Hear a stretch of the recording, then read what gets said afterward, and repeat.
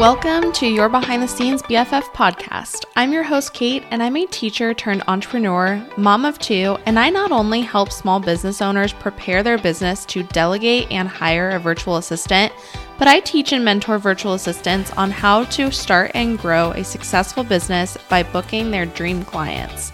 Trust me, I get it. Building a business can be super overwhelming at times, but here you don't have to do it alone. So let's dive into this week's episode. Hello, happy Tuesday, and welcome back to your Behind the Scenes BFF podcast.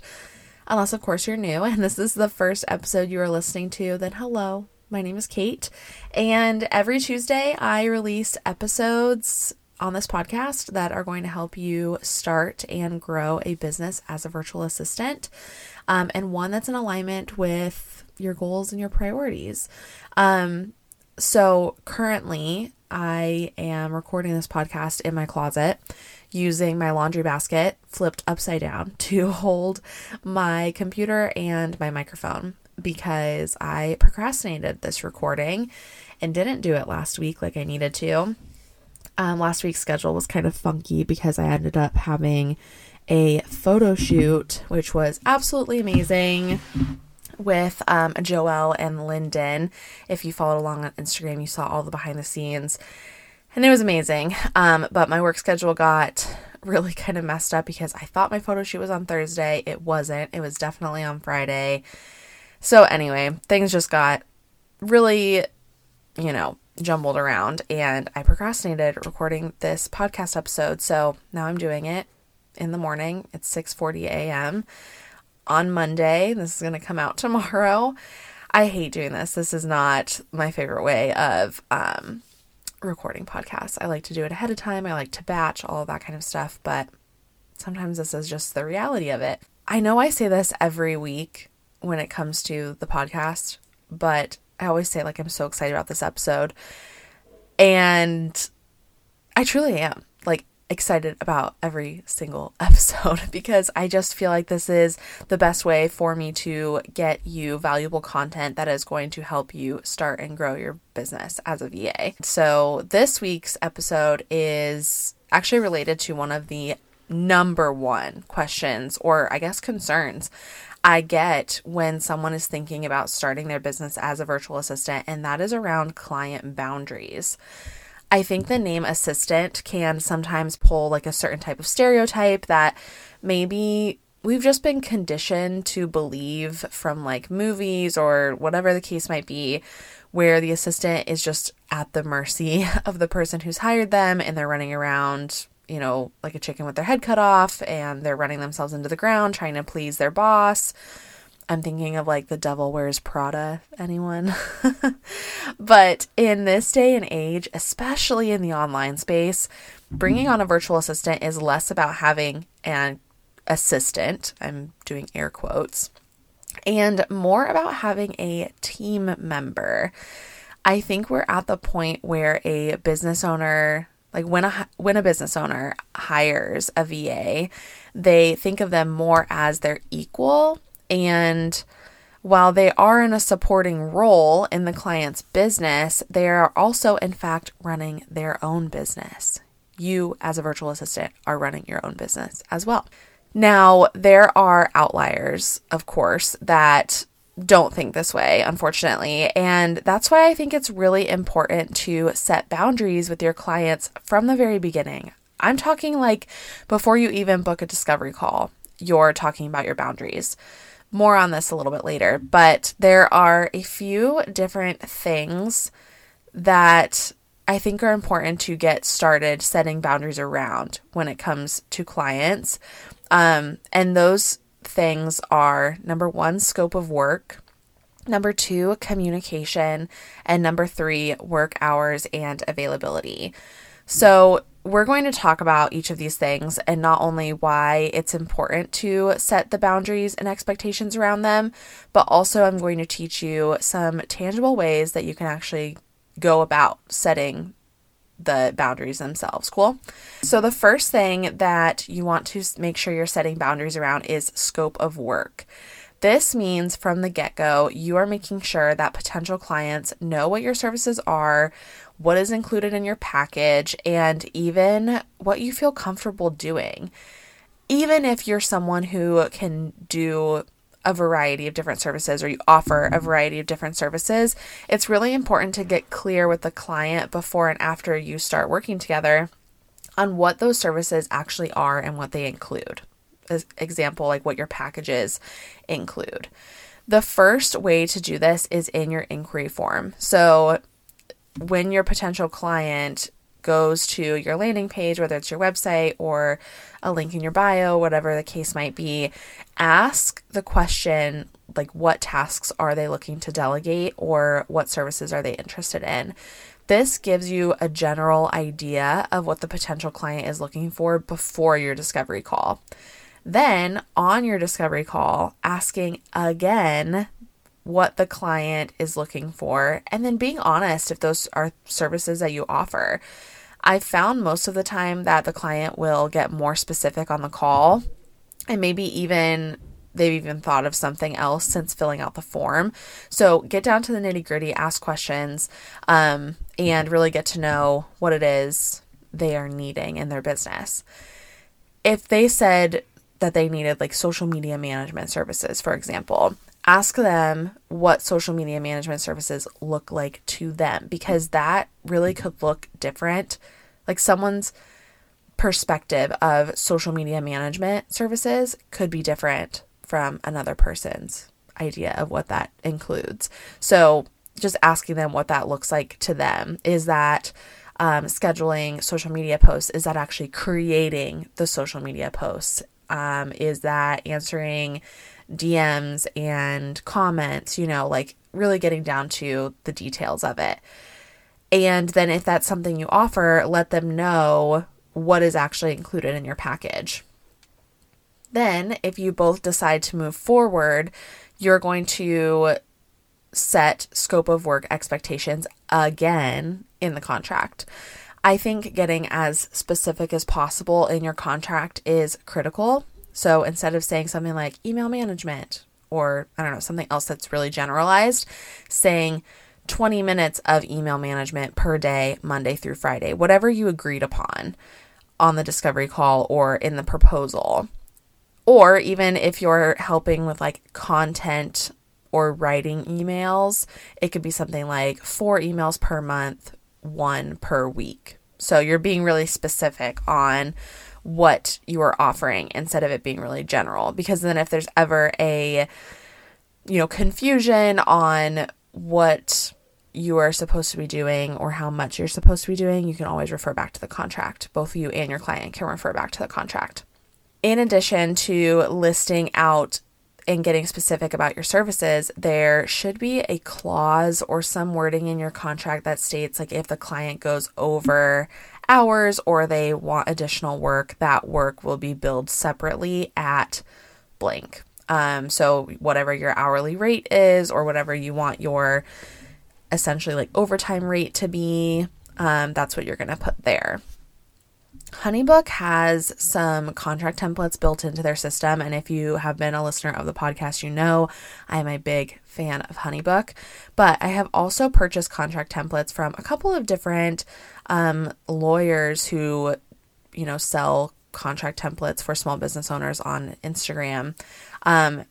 And the ones I've found that are the most user-friendly when it comes to really understanding the template and knowing what to edit have been from Paige at The Legal Page. I will link her Instagram and website in the description below. Regardless of if you use HoneyBook or a contract template from a lawyer, you're going to want to edit it. And I just find that Paige and her team have done a really great job of explaining what to put where and if or why it's important to have certain details and all of that good stuff. Jumping into this episode really quick to let you know on something I have been working on that is officially available to the public. I decided that to kick off this summer, I would teach my signature program, the VA Roadmap, live, so that I can not only help you go from launching your business as a virtual assistant to booked out with your dream clients, but hold you accountable every step of the way. So starting May 22nd, we will be kicking off an 8-week live teaching and coaching program. One call every week, recordings available within 24 hours in case you miss. And we will also have a private group Voxer chat as well for those 8 weeks. You'll also get lifetime access to the VA Roadmap, our signature course and program, plus all of its future updates.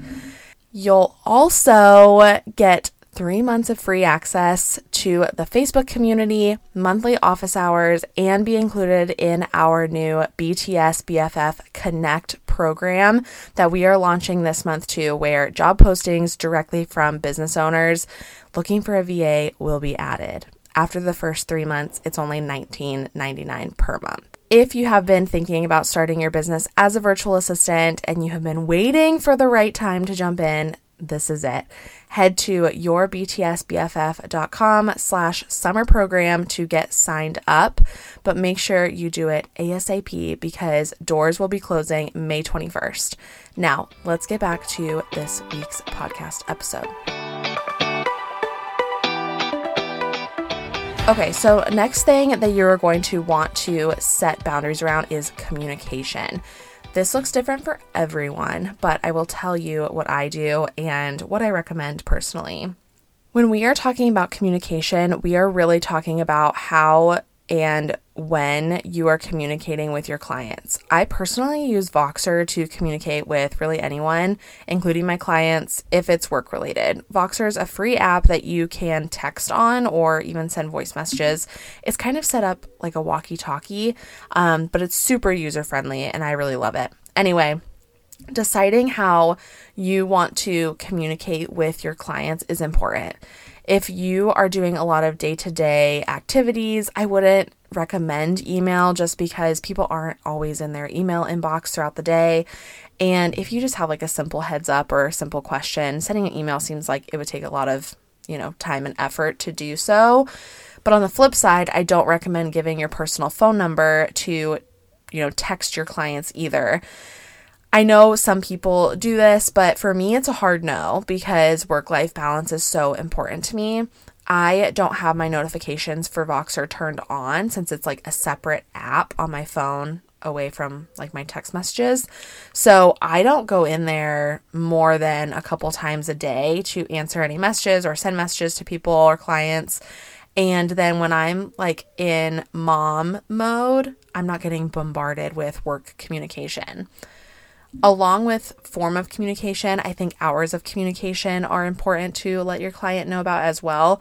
Something like you will answer messages and be available between the hours of 9 and 3, Monday through Friday, or whatever the case might be. I would put this in your contract and in your onboarding email as well, just so your client is aware. Okay, the third thing to set boundaries around are your work hours and availability. This is something you can talk about both on social media when you're marketing your services, again on your discovery call when you're talking to the potential client about what it would be like to work with you, and then again in your contract and onboarding emails. So for example, right now I typically only work 4 days a week, Monday through Thursday, between the hours of like 9:30 and 2:30. So I would communicate that to my clients. Fridays, I do still answer emails during nap time, but I don't do any tasks or projects. Another part of that is I only do calls on Tuesdays and Thursdays. There was a point in my business that I didn't have childcare and I had my son home with me full time. So I worked during pockets of my day around nap time or bedtime, or maybe for like an hour or so if we went to the gym and he was playing like the kids camp area. And I also communicated that with clients. I'm pretty sure I said something along the lines of like, I work Monday through Friday, but my hours vary each day. However, work will always be done on or before the deadline agreed upon. Something like that. Also, I did put something in there about, if someone was needing something that wasn't a part of our typical daily or weekly tasks that I would need at least 24 hours to complete that task. If it was urgent, I asked them to let me know that it was urgent and needed to be done ASAP, and I would see if I could work it in. But I was not promising that I'd be able to drop everything and do that task. This is to prevent the hey, can you do this for me really quick or whatever? And then you're in the process of being done for the day or going to pick up your kids or whatever.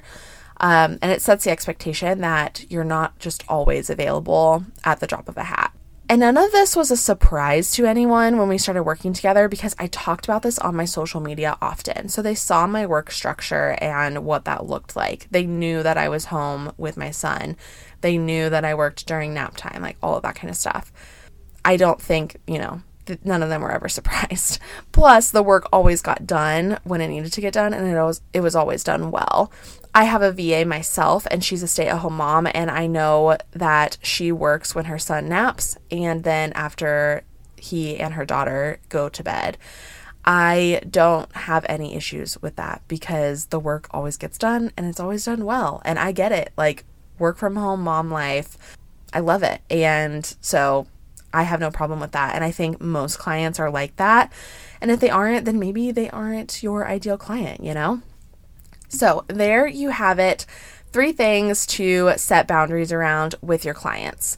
I think it's important to note that a lot of scope creep or expectations not being met in a client or service provider relationship is often because those expectations were not clearly communicated and agreed upon. I mean, isn't that the case in non-working relationships as well?